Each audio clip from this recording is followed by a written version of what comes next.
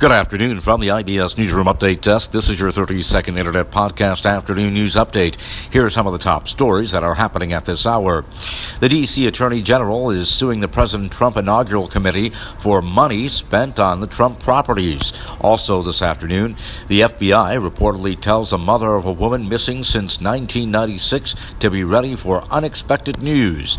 And a Texas teen is told that he will not be able to graduate and walk down at graduation unless he cuts his dreadlock hairs. That is your 30-second Internet Podcast Afternoon News Update for now. We'll be back with another podcast news update in an hour. Until then, from the IBS Newsroom Update Desk in downtown Chicago, I'm Nicholas Anastas, wishing you a very good afternoon.